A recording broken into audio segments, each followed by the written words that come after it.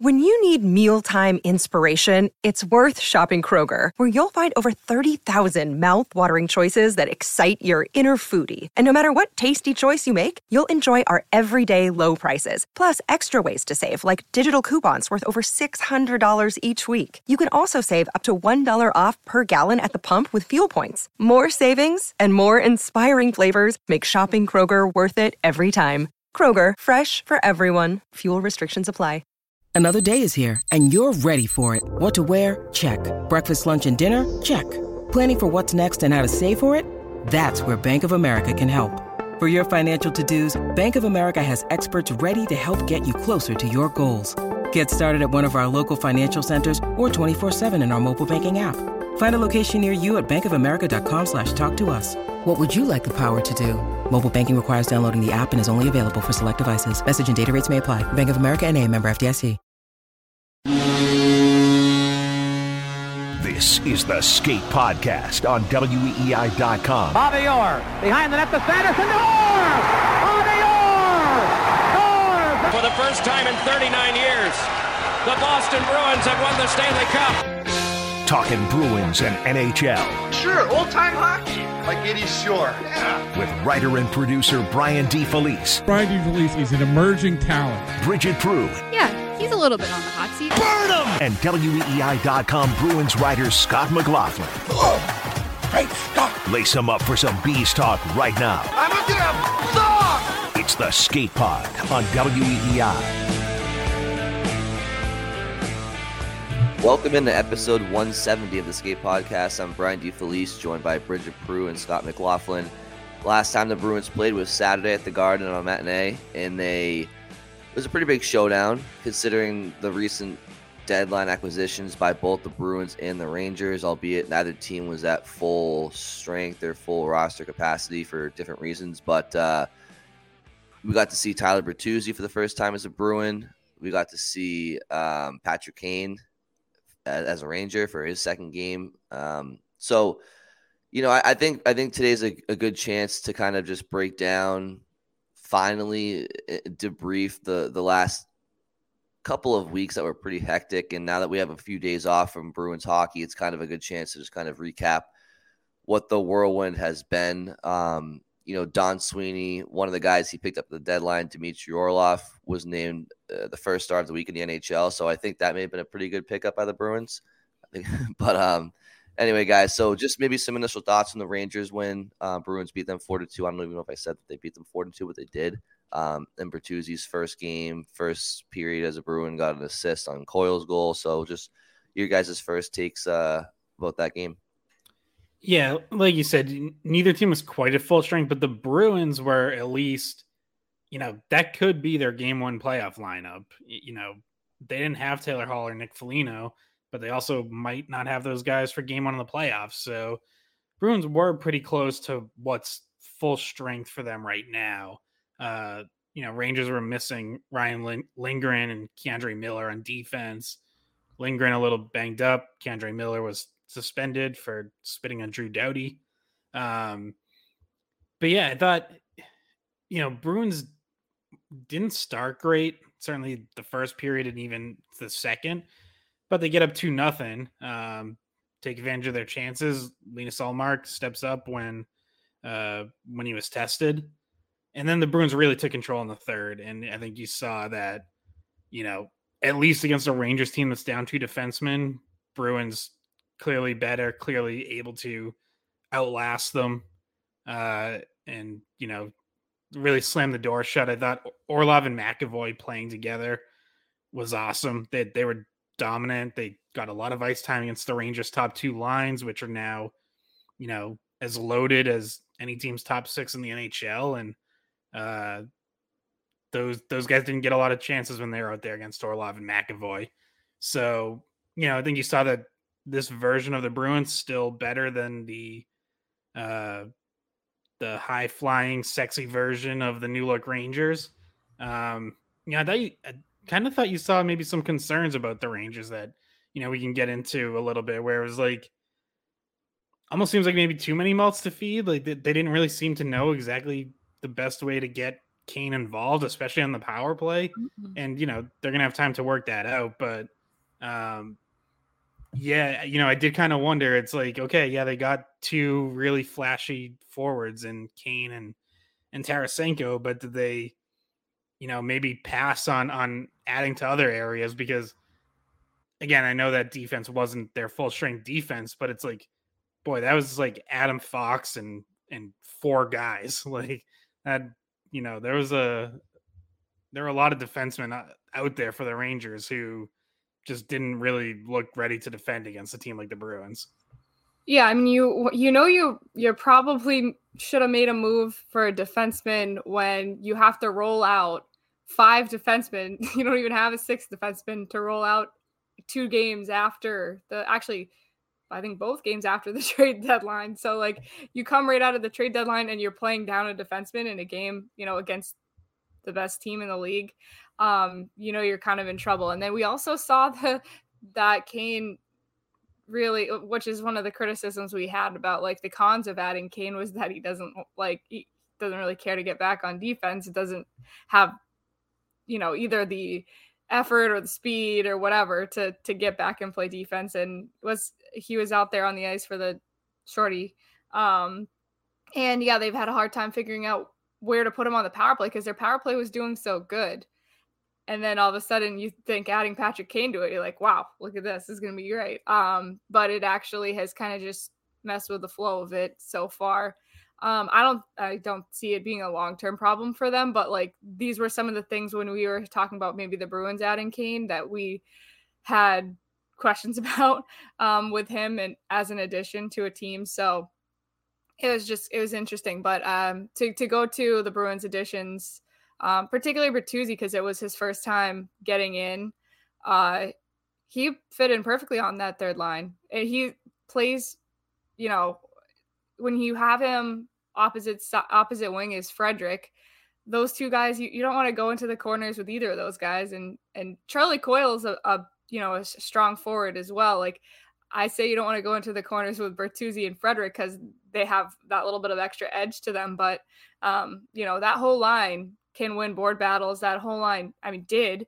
Bertuzzi gets, the pass out in front to Coyle for that first goal of the game. And immediately, you see Bertuzzi getting his first point, which seems to be like what's happened with all 3 guys that the Bruins have added. So you could see the fit right away. Obviously, style is completely different than Taylor Hall, who he's coming in for. But yeah, it was a good move. It's very smooth transition for him so far. And he's going to do so much better than he did in Detroit, in Boston. I saw that, and I don't play fantasy hockey. I know Scott does, that he was like trending as like one of the top pickups for everybody this week because like he's going from a team that he wasn't able to get as much offense going for, but like everybody who joins the Bruins just all of a sudden they fit in and their numbers are way better than they were before they came.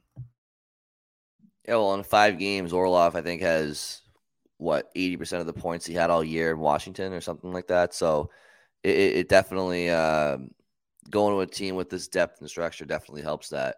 As far as the Rangers go, I feel like on the one hand, I want to say what you guys said, which is they just seem to lack that two-way presence, especially up front.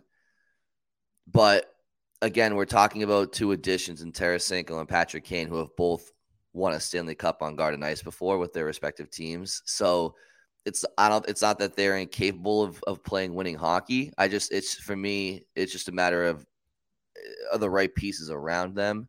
And I think in New York right now, I just think it's a little too offensive minded. Like for me, it's less about Patrick Kane and Tarasenko's ability to play defense, even though, it's not their specialty, but like I said, they've been parts of winning teams clearly, and at the Bruins' expense. But for me, it's like, can Panarin do what it takes to win? Can Zibanejad do what it takes to win? Can, whatever, just go down their list, Trocheck, Kreider, like it's the kid line. Now, Lafreniere had a couple of goals, but neither one was one that would probably happen a second time. They were both kind of fluky. But as it pertains to the Bruins, so the did I learn anything about the Rangers and how the Bruins stack up against the Rangers or vice versa? Yeah, I kind of did. Like the Bruins just play it. They just play a meaner, more all around efficient style of hockey, and I think that they're better on paper too, top to bottom. But Bertuzzi and Frederick and Coyle, they fit really well together. I know it was one game. I know it's tough for somebody to come in right away and fit in, but you kind of keep it simple. But what I liked about that first goal was just, again, not trying to do too much. Puts the puck in an area where Frederick's able to go and corral it and get in on the forecheck by going with the aerial dump in, and then from there it was just basic hockey, really. Are you guys kind of pondering to yourselves if and when Taylor Hall comes back or Nick Foligno comes back, but mainly Taylor Hall? Are you concerned that when he comes back, the Bruins are going to be in a situation where they're sticking him on a line where he's had no chance to form chemistry with his line mates? Like, for example, if they put Trent Frederick on the fourth line and they do Coyle, Zacha, and Bertuzzi. Now, like, does that concern you if it's like game 2 or 3 of the playoffs and it's their first game together? I'm of the mind, good players, stick them together, they'll figure out a way. But is that something that you thought about, or is it just kind of like your mind hasn't gone there yet? I've thought about it a little, and yeah, I think like the most natural formation would be, go Hall, Cole, Bertuzzi on your third line, assuming Bertuzzi is comfortable playing on the right side, which I think he's done a little bit in the past. But I wonder if Montgomery even finds a way to try him there before then. Before I heard Montgomery in one of his press conferences say he can play any position except for center. Which tells me like they are going to want to try him on the right side at some point before Taylor Hall returns. So I don't, right now, like there's a very obvious fit there on the left side with Coyle and Frederick, but Montgomery did say he's going to tinker a bit anyways, and things are going to get changed up as guys rest, which Montgomery continues to say like he is going to do. Bergeron and Krejci, especially, like those guys are going to get games off. I would imagine Marchand and possibly even, Pasternak, like on down the line, everyone could rotate out at some point. So there's definitely going to be opportunities to tinker and move guys around. But the thing about like, if say you go Hall, Coyle, Bertuzzi, it's like that seems good on paper, but I also think Coyle likes having like at least one bigger body with him, one kind of grinder physical presence. And that's why you've seen him work well with Frederick. You've seen it work when Foligno's been on that line. So, like I would be hesitant to move Trent Frederick away from him. Although I did also think Frederick started to play pretty well as a fourth line center, but then you get into, is he going on left wing on that line? I would assume Nosek stays at center, and then if and when Foligno comes back, you have another issue. Like, but they're good problems. I think they're definitely good problems, and we know there can always be another injury or two before then. So you are getting ahead of yourself a little bit when you start to like wonder about all that. But I feel like Hall, Coyle, Bertuzzi would make sense as a third line when Hall gets back. But, it's also hard to argue against the chemistry that Coyle and Frederick have had this year because they have been really good. Yeah, and I guess the question becomes like when Hall comes back, if Hall comes back, I guess we technically don't know. What happens with Hathaway? Like you add Hathaway for depth and you have to, rotate him out of the lineup if Foligno also comes back. You don't know, but just thinking of Hall, Coyle, Bertuzzi line, it's kind of like it's like blowing my mind a little bit because who would have thought that would be a freaking line? Like if you were to tell me, like, say before the Bruins even got Hall, like that at some point in time we were going to be watching a Hall, Coyle, Bertuzzi line together, I'd be like, what the hell? And I think you're crazy. Like it just doesn't sound like a thing that would happen. Well, and you would have assumed that was like a second line with Krejci out of the picture or something. Like, yeah. To have that as your they're third really line. taking a stab at this one. Like they're really just throwing everything together. Like, but no, I don't mind that as a line at all. And I think if you have to put Frederick on your fourth line, that's not an issue either. It just becomes like maybe a rotational thing with fourth liners. Like you're rotating either Hathaway or Foligno out if Foligno's back. So, and that also creates a problem if you're Greer. Probably not a lot of opportunity. You're losing opportunities if you're Greer as well. If both Hall and Foligno come back. But I want to talk more about the resting, because now we're finally in the stretch where it seems like you can really start justifying resting more and more people. And there's a few guys on the team that haven't sat a single game, and Pasta's one of them, Bergeron's one of them, but also Zacha and Coyle, and Lindholm. So those are all the guys that haven't had a single game off this season. And I feel like of those, obviously Bergeron probably first, but I feel like Lindholm, if you're a defenseman and you're playing the minutes he's playing, like rest him. I know he's younger and he can handle it, but at some point in time, getting him some rest would be pretty important. Yeah, and Montgomery did say on Monday, really because before when he was talking about the D rotation, he had said like, I don't imagine McAvoy and Lindholm being a part of it. But on Monday, he did say that those guys and Orlov could be part of it at some point as well, especially as the back-to-backs start to pile up. So I do think there will be, a game or two off for pretty much everyone, honestly. Like I would be surprised if anyone gets to the end of the season playing every game. Yeah, I mean, unfortunately, you can't just put everybody in bubble wrap until the playoffs, right? And like that's kind of what that's the fine line Montgomery has to straddle, is like, yeah, I'm going to give this guy off or that guy off, but how much is that really helping these guys in March? Like I feel like, and I said this last week, but I feel like the outside of the 7-man defenseman rotation up front, you have 2 injuries, right? So it's like they don't really have the luxury of just like I mean, they can record wise if they want to go for it. And I think that there's a time and a place for it. Like as you get down towards the final couple of weeks of the season, I just think as we sit here today in early March, I just feel like, is a guy really gonna remember, or is his body gonna benefit from having a night off against the Oilers on March 10th, a month from now?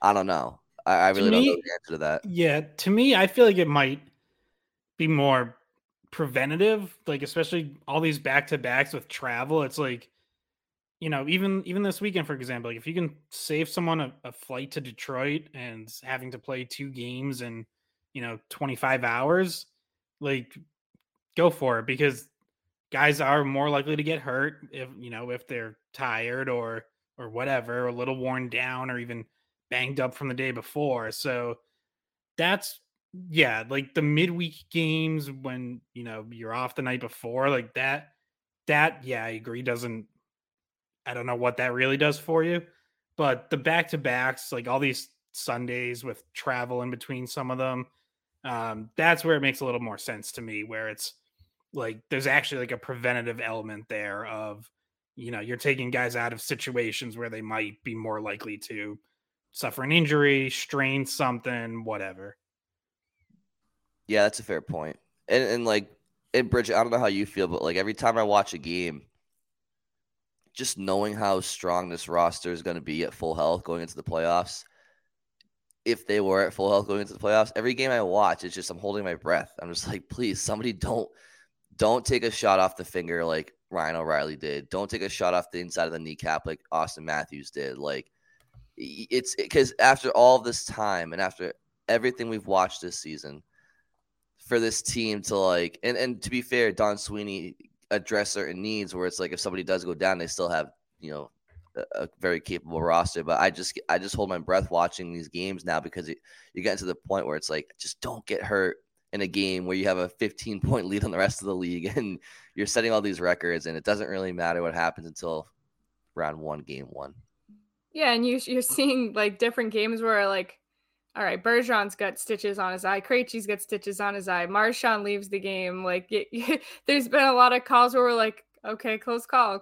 Like Bergeron just almost lost his eye. Like, so it's even just stupid stuff like that. But I don't have an issue resting people. Sometimes I know it's like some guys aren't probably going to want the rest, but I think it's going to benefit them. Obviously we're still kind of a distance out, but what's exciting about that is we get to talk about and see some of the prospects and other players that have been down in Providence who we at the beginning of the season, like we haven't talked about some of them since like training camp and like preseason, and guys that haven't had a chance to get in the lineup because the team is so stacked, as we were just kind of talking about. So rotating in some of the guys from Providence. I know I saw McLaughlin. What happened to McLaughlin the other day was really a bloody mess. I don't know if you guys saw the fight he got into. I'm fine. Yeah, McLaughlin. Should see the other guy. Yeah, you feeling okay? You got a concussion or something? But I think he got his. I think Mark McLaughlin got his visor punched into his face. I think that's what drew all the blood. But yeah, that was pretty nasty looking. It was ugly. But anyway, that's just popped into my mind talking about maybe some of the guys that we might see when people are rotating out. Yeah, I mean, Jacob Lauko, he gets called up and scores 2 goals last week. Like, he looks good right away, and I think he's probably going to get a couple more opportunities. I mean, AJ Greer barely played 3 minutes against the Rangers. Like, they basically rode 3 left wings for most of that game. So, you kind of wonder, it's like, all right, well, if he's only playing 3 or 4 minutes, like, what's, you might as well get Lauko in there and see what he does. Like, if that's all the confidence you have in Greer in a pretty big game is to only give him that much ice time, then yeah, you might as well take a look at some other options. And certainly, like, I wouldn't want Lauko to sit for a long stretch after that game he had. Someone goes out, scores 2 goals in their first game after getting called up. Like, I think you should reward him. So like, I would have him in there on Thursday and, see if he can maybe keep some momentum going, because he absolutely could be part of this at some point. Like, he's, with all the injuries, he's your 13th, maybe even 12th if he passes Greer. So, I would give him more opportunities. I don't know if McLaughlin's gonna have to miss any time, or when or if he would get another call up.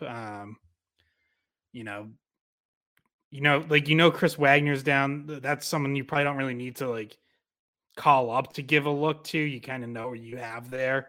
If you need to use him at some point. And then after that, it's like, then you get into like the more skilled guys, and it's like, well, where are they at? And, I don't think they're going to be in the picture this year, just because I think you're probably too late in the season. But, obviously Lysell, the biggest name, but Georgi Merkelov's been on fire in Providence. I just don't think there's going to be an opportunity to like get him a look, because it's not going to be like past years where you can, call up like 6 guys, because one, some like the COVID rules made that a little easier. And 2, they don't really have the cap space to make a bunch of call ups. So you really are probably only talking about like 1 or 2 guys at a time that are going to be able to get a chance. So, for now though, Lauko's right there, and I would definitely get him another couple games. Yeah, like you said, Merkelov, I was just looking at the stats. He got 42 points, but then there's Lettieri as well. Like, that's somebody that we always forget, like, to talk about when we talk about call-ups. Yeah, I meant to check. I don't know if he's still out or what exactly the injury situation is, because that's a pretty serious injury that he suffered in practice. And I know, he's missed quite a bit of time already, and I don't know if he's back yet or what his status is. Also, if we're talking about, and this is a person we used to talk about more in terms of rotating in before the Bruins had a deeper defense, but Jack Ashawn was somebody that we used to talk about rotating in, who I don't know if you see him at some point other than the last week of the season. Is Beecher hurt? No. I can't say I've been following Providence super, super closely. Yeah. But yeah, I mean, Ashawn's probably too far down the list because even Mike Riley would get a chance before him if, cap space allows. But one guy I wanted to bring up was there was a good moment in the Rangers game with Thomas Nosek after his goal. He waved to his wife in the crowd, the old I think they used to call it the Yarmir Yager, but I think they're going to call it the Thomas Nosek now. But just talk about maybe his impact since coming back into the lineup. He missed a lot of time with his injury, and he came back and he scored a goal against the Oilers, scored a goal against the Rangers. And it wasn't long ago where Thomas Nosek was the most snake-bitten guy in the NHL for what seemed like a whole season. So just the impact he's made since coming back in that fourth line looking like it has so far with him. Yeah, I think he's and Montgomery's maybe even used this terminology or something close to it, but he's just a security blanket. Like you can just throw him out there for any D zone draw. Obviously, he's when he's playing, he's one of your top 2 penalty killing forwards with Coyle in terms of ice time. And he's good on faceoffs. Like he can do all that dirty work, all that unsexy stuff. And yeah, great that he's also added a couple goals in recently, but that's not even what he's there for. It's just take a lot of D zone shifts, face top competition, and ease some of that defensive workload from your other guys who then can go have offensive zone shifts and score more. And when he was out, it's like Frederick did a solid job there, but it's also not the ideal spot for you're using that line different when it's Frederick, because Frederick, you do still want to get him some offensive opportunities. He's not as used to being buried in the D zone like that as Nosek is, so he's not as good on faceoffs, so you don't have the same level of trust of throwing him out there in any situation late in a game. They'll throw Nosek out there with a Bergeron or Krejci or Coyle, depending on what side of the ice the draw's on, or just to have a second option if one of those guys gets booted from the faceoff circle. So, Montgomery loves using him in that way, and he's really he's the only guy on the roster who can really do that. So it's no one's gonna call Thomas Nosek irreplaceable. He's not. I don't want to go crazy over the top, but what he does bring is valuable for sure. Yeah, and the goal against the Rangers was a shorthanded goal, and that's seems to be where he's most valuable, is on the penalty kill. He's one of their best penalty killers. Charlie Coyle is great as well in terms of forward penalty killers, but yeah, that's his value. And he seems to have come back, and I don't think looks like he has any sort of lingering issues. Better fit on the fourth line as center than Frederick for sure. Totally 2 different styles of players, 2 different kinds of personalities. Yeah, I don't know if I've ever seen Nosek fight someone. Sure there's a video somewhere, but he did. I think, was it earlier this season? He stood up for Bergeron. Someone had hit really Bergeron. It wasn't much of a fight, if I remember correctly. Burroughs on Vancouver hit Pasternak. Oh yeah, Pasternak. And then he fed Nosek his lunch. Yeah, it wasn't pretty, but points. And the guy in actually no, he did okay in that one. He just kind of wrestled him to the ground. The one where he actually got fed his lunch was in Colorado with Dryden Hunt before he got traded to Toronto. Oh yeah. Anyway, that's not his role. No, sorry, Bridget. Yeah, no. And they don't need that to be his role because they have all these other guys that can actually do stuff like that when you need them. With Hathaway, Greer, Frederick, even Foligno, it just goes down the line. Did you guys want to talk about the fact that defensively, Grzelcyk has been rotated back out, and just thoughts on, because we're talking about rotation, but Grzelcyk is the first one to sit twice. Yeah, and so you got one game each for 4 different guys, and the rotation order the first time through went Clifton, Grzelcyk, Carlo, Forbort. So had they strictly followed that, it would have been Clifton again on Saturday. And like you said, it wasn't. It was Grzelcyk. Montgomery never said, and I never thought it was going to be just a strict 1, 2, 3, 4 order. He'd even said like there would be some consideration to matchups, to reason workloads, bumps and bruises, all that. So Grzelcyk being, the first one to sit twice, it's interesting. I wouldn't read too much into it unless he now sits again, like within the next game or, couple games. Like if he gets to 3 before one of those other guys even gets to 2, now I think that starts to tell you something. And I'd said before, I think on maybe the last podcast we did, like Grzelcyk had a couple games where he was only playing 14, 15 minutes, and that usually tells you a story as well. But then the last game that he did play on Thursday against Buffalo, he played 19 minutes, and I thought played really well. So it's like, okay, well that, kills that narrative a little bit. His ice time went up, and he seemed to handle it pretty well. But yeah, if you had to bet right now, I think it does seem like he's probably the odd man out. He's probably the 7th guy.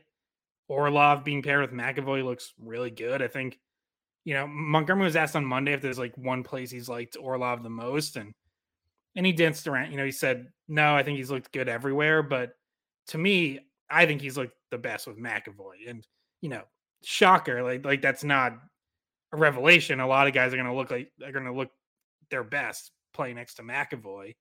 But that really seems like a good fit.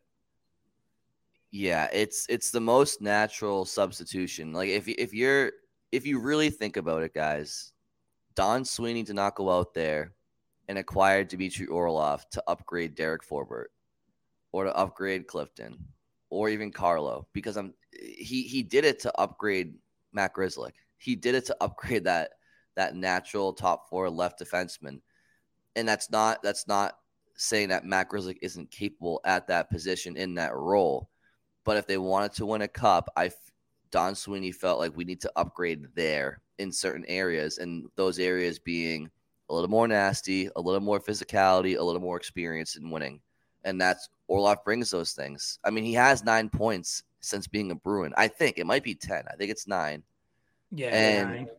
And yeah, I think when you boil it down, it's that's what they did, guys. They went out and they acquired Dmitry Orlov as an upgrade to Matt Grzelcyk. It's the most natural explanation and I mentioned this last podcast, but when you go up and down their decor, every single guy brings something unique to that blue line, something that they can add to a specific game in a playoff series. And Matt Grzelcyk has unique skill sets to add to until you bring in Dmitry Orlov, and now you have some redundancy plus what Orlov brings that Matt doesn't bring. And I just think that's what you're seeing here. That's not to say that Matt's not going to play the rest of the year. They're going to keep this rotation going. But if you're asking me what the day one playoff roster is, it's what you've seen. It's what you saw against the Rangers. That's what they want to do. They like that third pair, Forbort and Clifton, and they should. They've done a great job all year at what their role is. And obviously, Scott spoke to McAvoy and Orlov's chemistry, and I think they like the range and the defensive shutdown ability of Lindholm and Carlo together. If you're a forward playing against Carlo and Lindholm, what's that wingspan you're trying to come down on against? And obviously Lindholm has a lot more to his game than just defense, but I think they like that. They like those pairs, and I think it's as simple as saying they upgraded Grzelcyk with Orlov, and I think that's kind of what they were, expecting was going to happen as well. Related, but not exactly related. Bruins power play hasn't looked great, and this just popped into my mind to bring up because of when you add Orlov, you also add a guy that you might be able to add to the power play. And I think that, he had that power play goal, the one-timer from the right circle. And you wonder if maybe they try him power play to try to get that back on track. Not saying replace McAvoy. I'm saying like if you go 2 defensemen power play, just as an option for you have a new option over there, because that was a really nice goal, and I'd like to see them try that again. Well, I'll say it. I'll say replacing McAvoy is absolutely on the table because, quite frankly, I don't think McAvoy's really been great for quite a while running that top unit. I think he just gets too deferential, and it's like, yeah, his passes over to Pasternak for one-timers, they're usually right on the tape. Like, no issues with that. But you've got to be able to do more. And I think McAvoy's shot in and of itself isn't really a weapon. And 2, I think he's too hesitant to use it. Like, and Montgomery even kind of touched on this Monday. He was asked about this and said, like they've talked and they want him to have the same attacking mindset he has 5-on-5. Like, you'll see McAvoy at 5-on-5 be very aggressive and drive and get down low and use a shot. And then on the power play, Montgomery said it's like, well, he wants to make sure Pasternak gets his touches and Bergeron gets his touches and Marchand gets his touches. And it's like, yeah, that's part of being the quarterback for sure. But you have to take your chances when they're there. And I think it's fixable. McAvoy can get that on track and be more aggressive. But the fact that that unit is struggling, like, it does raise the possibility of, well, what would Orlov look like there? I don't know if he's as good of a distributor as McAvoy. I don't feel like I've really had enough up close viewings yet, and certainly not on the power play because the Capitals never used them on the power play because they had John Carlson. So you would have to see what it looks like, and it's possible you'd get him there, and he's not a good enough distributor. But what you do know that Orlov has is a shot that's actually a weapon. And that would be a different look on the top unit and maybe something that would help get them going because, you could look at changing other things too. But I think if you're looking at changing personnel and Montgomery has acknowledged that that's something he's thinking about, that's the most obvious spot to make a change.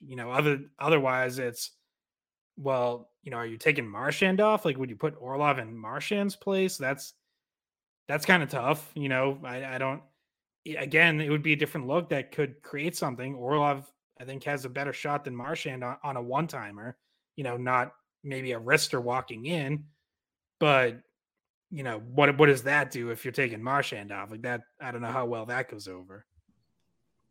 Yeah, I'm open to seeing other looks on that unit. Obviously, I feel like McAvoy has the potential to be that prominent quarterback back there, but you guys have made good points, and I don't disagree with them. He's definitely been reluctant to get the puck to the net. He is overthinking certain things, and you don't have a lot of time on a power play. You have 2 minutes, so you gotta be decisive and efficient. But I wouldn't mind seeing Orlov get a look, I suppose. I feel like the best the power play has looked all year was Lindholm back there. Like, I just feel like Lindholm has that IQ to like a la like Erik Karlsson or Brent Burns or like John Klingberg, where like he can just kind of straddle the line, and whether it's just a quick, side to side shuffle or edge work or whatever, he can just kind of deceptively get the puck to the net pretty quick, and not a huge back scratcher. Just like he knows where to put it in front of the net and just get it there.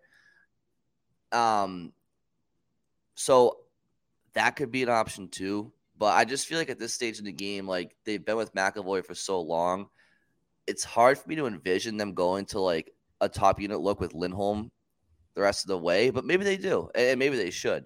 I'm just I don't know. I don't know if they want to send a bad message to McAvoy, but I do think Lindholm has that ability to kind of create chaos back there where like he just gets the puck to the net, and then the PK gets scrambling, and now those seams open up for other more design passes and whatnot. So the power play has been one of the lower spots, I guess, about this team this year. If you wanted to pick on one, what's their current? And I'm going to put you guys in the spot here, but what's their power play currently ranked in the league? Is it still top 15? Because it seems like it's struggling to our eyes, but is it on a league scale? I'm curious if it's dropped beneath the first 10, 15 teams. Because every other category, they're like top 2 or 3 in this league. 1, 2, or 3. My guess is they're still top half. But I know that I think it's the last 15 games. Was that the segment I looked at? They're 5 for 49, so like just over 10%. So they're 7th, I believe. Yeah. So they're still top half. So yeah, and to Brian's point, like a lot of they've had success with these 5 guys who are on the top unit. Like, it's not like these guys have never done it.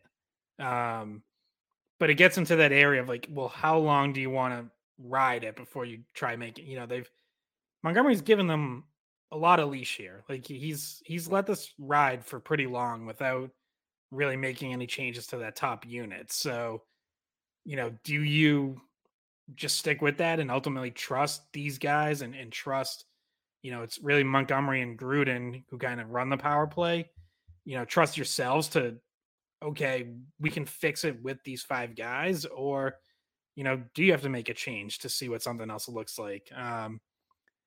Yeah, I mean, you are, it seems like you still have plenty of time, like, over a month left in the regular season. But if guys are going to be rotating in and out, that's going to probably include some of the guys in that unit. So in terms of actual game time, you might not have as much time as you think. So, I think they've got to make that decision pretty soon as to whether, all right, we're just going to ride it out with this group and we trust them to get on track, or we want to start taking a look at some other stuff. Yeah, and looking at the power play stats, Toronto and Tampa Bay both have better power plays than you. But if you're talking about just a special teams matchup in general in the playoffs, you still like the Bruins. Like their penalty kill is just so good. Like in terms of like whether or not you'll be scored on more or score more in a special teams matchup in the playoffs, I still like the Bruins' chances of at least keeping that an even matchup. It's like they're not behind in a special teams matchup in the playoffs, even though their power play could be better. We know it could be better. It's their special teams in general, especially because of their penalty kill is so good. I don't see as one of their like liabilities in the playoffs. Yeah, for sure.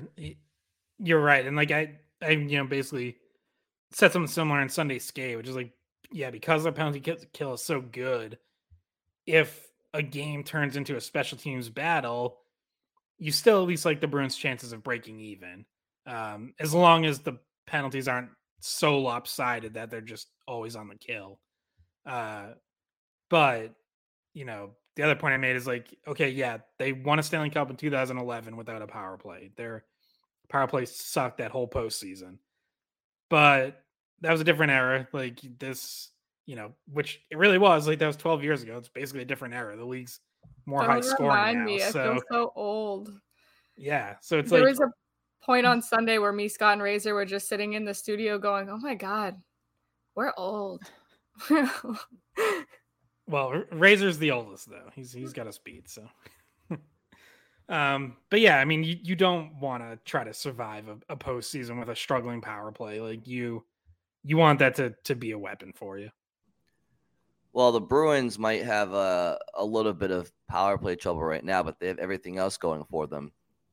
On the other hand, Tampa Bay, maybe they have the better power play on the record or in the stat sheet, but they are not the Tampa Bay that we've watched really the last decade, but certainly the last 3 years here, 3-4 years.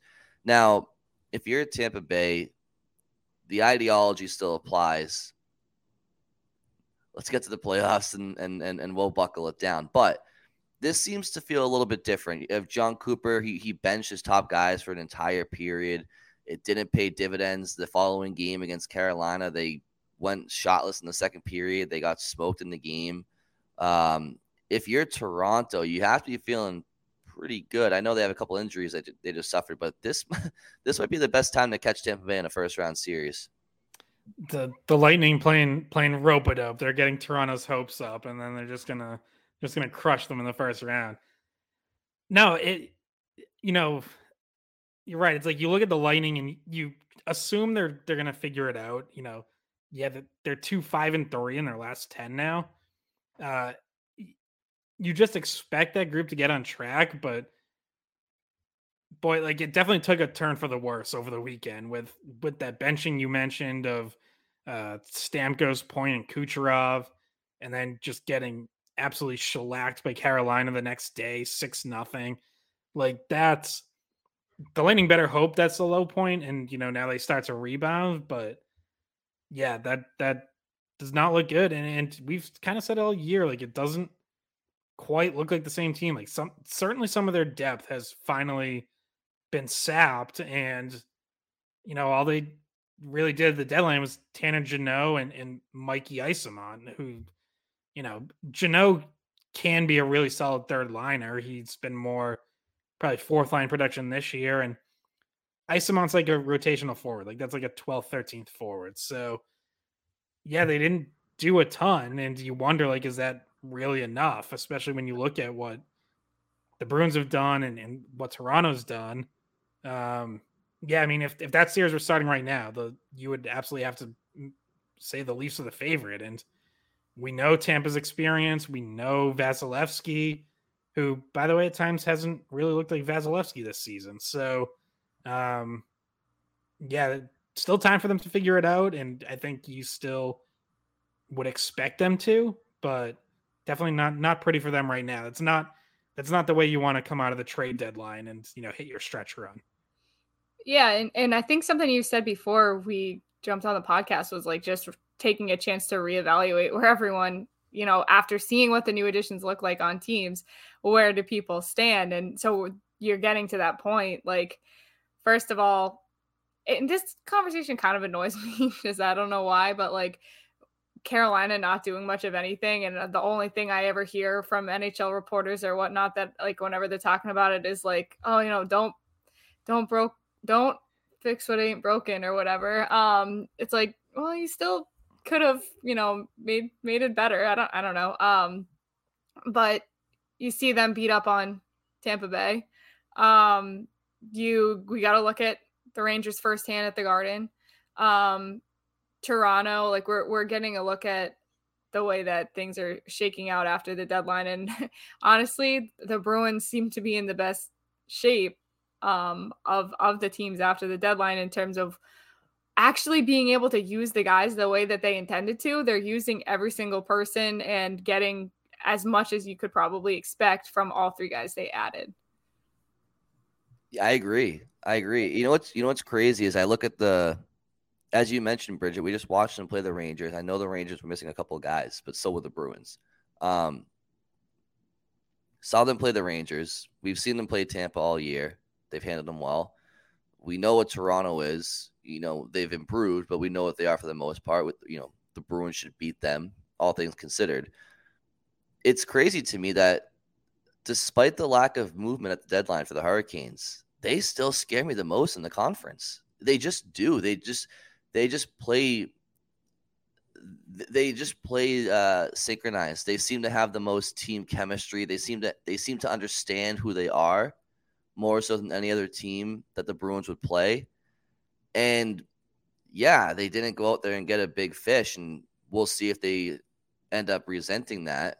But they still scare me the most. They really do. I don't know, Scott. I don't know who puts the fear of God into you if you're a Bruins fan or a Bruins player. But Carolina, for me, despite the lack of movement, they still seem like the toughest out if the Bruins have to play them. Yeah, I agree. Just because goals and scoring chances are going to be so hard to come by against that team. You talk about them like playing as a team. That especially shows up on the defensive end where they are as stingy as anyone. That was a really frustrating series last year too. Like you saw that. Yeah. Like, we can sit here and say, oh, well, they kind of lack the star power of a top scorer, and they do, but they didn't have that last year either, and they still beat the Bruins. And the Bruins did have star power last year. Like, they didn't have Krejci, but like most of their top guys were there. So, it's a really tough team to play against. They're not going to give you anything. Like every other team I look at, I'm like, oh yeah, like they could give you some mistakes. They can make mistakes and give you some goals. And maybe Carolina's goaltending might do that. They've had, a lot of ups and downs in net this season, but the team defense in front of the goalie, they're not. I mean, I feel like the Bruins took them to 7 last year. So while I still feel like they're the biggest threat in the East this year for the Bruins, like you're talking about a Bruins team after taking Carolina to 7 last year. You're talking about a Bruins team that added Krejci, Zacha, Orlov, Bertuzzi, Hathaway in his role. That's 5 players right there that like just impacts players for what they bring to the Bruins team. They just didn't have on the team last year. So yeah, and I say that if you had Krejci last year, if you didn't take the year off, you probably get through Carolina. Like possible, yeah. Yeah, like if you had that, I don't know. That was just a thought. When Krejci came back, I was like, they really could have used you in the playoffs. And we had conversations last year about what if he comes back before, the deadline? Like, could he make a move back to Boston before the playoffs? Blah, blah, blah. It's all the past is the past. But I had that thought at the time. Was like, they were missing. If they had Krejci, that I just think they might have had enough to get through that game 7 or take an earlier game, I should say, and get through Carolina.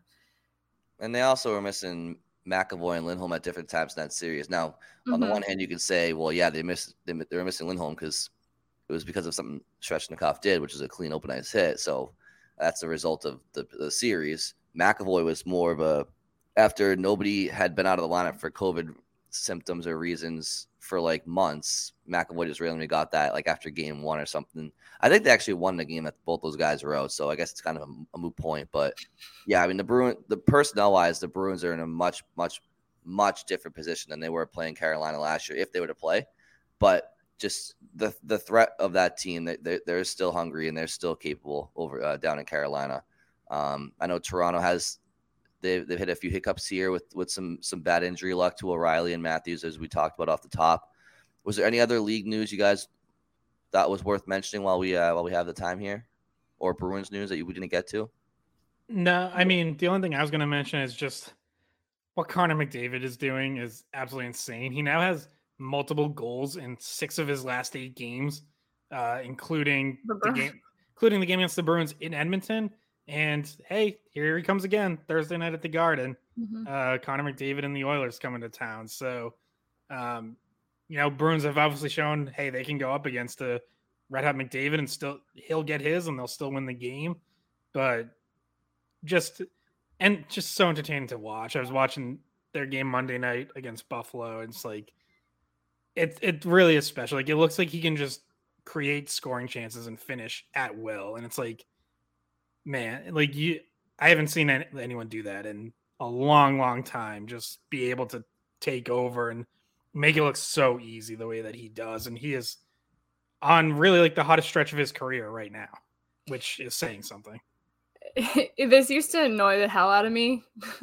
But this past week when the Bruins played the Oilers, I was like, nah, it's real. Whenever people go, oh, it's the Bruins against McDavid. It's like, no, it really was the Bruins against McDavid. And it really is just like team versus McDavid. Like that's what it feels like with how good he's playing. It's like that's what you have to go up against is mainly just worry about McDavid first. But it used to bother me when I was like, okay, the Boston Bruins play Alex Ovechkin. And it's like, well, there's other people on the team. But then when you watch the Oilers, you're like, well, it's kind of McDavid. I know they have other good players, but that's who's just like all of a sudden you turn around, you blink for half a second and you're screwed. That said, they did make an improvement where they needed to improve on the back end with Matthias Ekholm. So, like, we've been saying for how long, right, that, man, the Oilers are top heavy. They rely on, as Bridget just mentioned, McDavid and Draisaitl, and they don't have defense to kind of back it up or goaltending. But, you look at their decor right now, and we're going to get a look at it, as you guys said, on Thursday. But you have a guy in Darnell Nurse now who I think has his flaws for sure. But he's a big, physical, mean, younger defenseman. You add Ekholm, like I mentioned, big, strong, shutdown defenseman that Bruins fans have talked about in past deadlines. Should we grab him? He'd be a great fit, and he would be. So I think they got Bukestad too, Nick Bukestad from Arizona. So he's a big body up front. They shipped out Tyson Barrie and Jesse Puljujarvi, but yeah, I mean, like, I think the Oilers are a team. If you're in the Western Conference, they improve where they need to improve, and I think that bodes well for them in the playoffs. I wouldn't be surprised with the addition of Ekholm just helping stabilize their back end, and then obviously McDavid just doing what McDavid does, and Draisaitl, and quietly Nugent Hopkins is having a top 10 scoring season right now in the league for Edmonton. So yeah, I mean, I think I wouldn't be surprised. I wouldn't be surprised if the Oilers, who went to the conference finals last year, end up representing the West in the Cup Finals, because they have improved their defense in theory. Yeah, and that I'm looking at the standings, like the wildcard standings in the West, and it's like everybody is within like 5 points of each other from wild card up to the top. Like, the Oilers are 4 points behind. They're in the wild card right now, but they're 4 points behind being in first. So it's a weird top. Like, everybody at the top is within that small amount of points of each other. So they're going to have an interesting finish to the season, like those top 8 teams. And even if you go a little bit further down below that, it's kind of a weird situation out there. And then we forget that Colorado is right now just barely in the playoffs, but it's like I said, they could end up first, they could end up 8th. It doesn't we have no idea at this point. There's not like an indication like in the East that the Bruins are going to be the top team. It's still up for grabs out there. Yeah, the East and West playoff races have kind of flipped from a year ago. Last year it was the East was all set and the West had this crazy battle to get in. This year you have all these teams in the wildcard race in the East, and the West, it kind of seems like the top 8 might be just about set. Like, yeah, you still have Nashville and I guess even Calgary sniffing around, but it doesn't really feel like those teams are going to be able to make a push. Nashville was sellers at the deadline, so it would be surprising if they kind of rally and end up making it. Calgary is 5 points out, but the Avalanche are in 8th, but the Avalanche have 3 games in hand on Calgary. So, and Calgary's also been losing more and more recently. Yeah. What a really disappointing season for them. Like, that was a team that had some cup dreams. Like, they, but even after, obviously, like, they had to turn things over, losing Gaudreau and Tkachuk, but you thought, Huberdeau, Kadri, Weegar, like, they'd maybe filled in those spots and would still be competitive, but really just hasn't happened for them this year. I mean, I think they may be a casualty of outdated coaching. Like, Daryl Sutter obviously is a well-established coach. He's a championship coach. But you see it all the time where, it just doesn't mesh and the styles don't mesh. And I think Sutter still tries to lock things down, and there's a time and a place to do that. But maybe that could explain some of it to me, because how does Jonathan Huberdeau go from 120 points last year, whatever the hell it was, to what's he got, like 70, 60? I don't know. I mean, good thing he was able to cash in after last year, but he's not the same player at all. And I saw it as a bad sign that Tkachuk wanted out and Gaudreau wanted out, and you're losing like your 2 of your better players and kind of like the faces that you've tried to like be the face of your franchise. So like the fact that those guys didn't want to stick around, you go, oh, it's kind of, what's going on up there. I don't really know exactly what might be going on behind the scenes. Yeah. I mean, unfortunately, some of that was like COVID related. I know for Gaudreau in particular, like he just wanted to get out of Canada. Like he hadn't seen family in like 2 years. So, because all the restrictions on travel and everything. So I don't know enough about Tkachuk and, what exactly his situation was. I know it seemed like he wasn't going to re-sign there, obviously. But yeah, Gaudreau, I think he was getting out of Canada no matter what. All right, so the Bruins next play on Thursday night at the Garden. They take on New Orleans, as we mentioned. They take on Connor McDavid. Yeah, well, yeah. I mean, they have some guys. But yes, mainly Connor McDavid. And then they get a home and home series with the Red Wings this weekend as well. So Bertuzzi Bowl. Yeah, good chance for Tyler Bertuzzi to make his impact known. I mean, Detroit's. They were sellers. I mean, they got rid of Bertuzzi, obviously. Ronak they sent over to Vancouver. Jacob Vrana went to St. Louis. I'm sure there's a couple others I'm missing. Oscar Sundqvist went to Minnesota. Yeah, Jiangsu, Minnesota. So it should be 6 points. Well, it should be 4 points for the Bruins against the Red Wings. If you have any interest about the Bruins trying to stack up their point total as much as they can, Edmonton will see. But anyway, Bridget and Scott, did you have anything before we go? No, I don't think so. I'll tease. I'm writing something up for the site about just how I've mentioned this on the podcast a couple of times, like keeping track of how much better the Bruins goaltending has been than even second place in the league. And as of Monday, when I looked at, Bruins are now at .930 team save percentage, and Dallas is second at .916. And the league average, by the way, is .905. And like, if the Bruins keep those margins up, we're talking about historic stuff in terms of how far ahead of the field they are. So, yeah, keep an eye out for that. I'm going to be writing something in the next day or two. I look forward to reading that. Bridget, do you have anything else? No, I'm good. You sure? Mm-hmm. Okay. Xerxes, does Xerxes have anything? Xerxes does. Xerxes. Luckily, he's been asleep, but yeah. All right. Well, thank you all for listening. We will talk to you soon.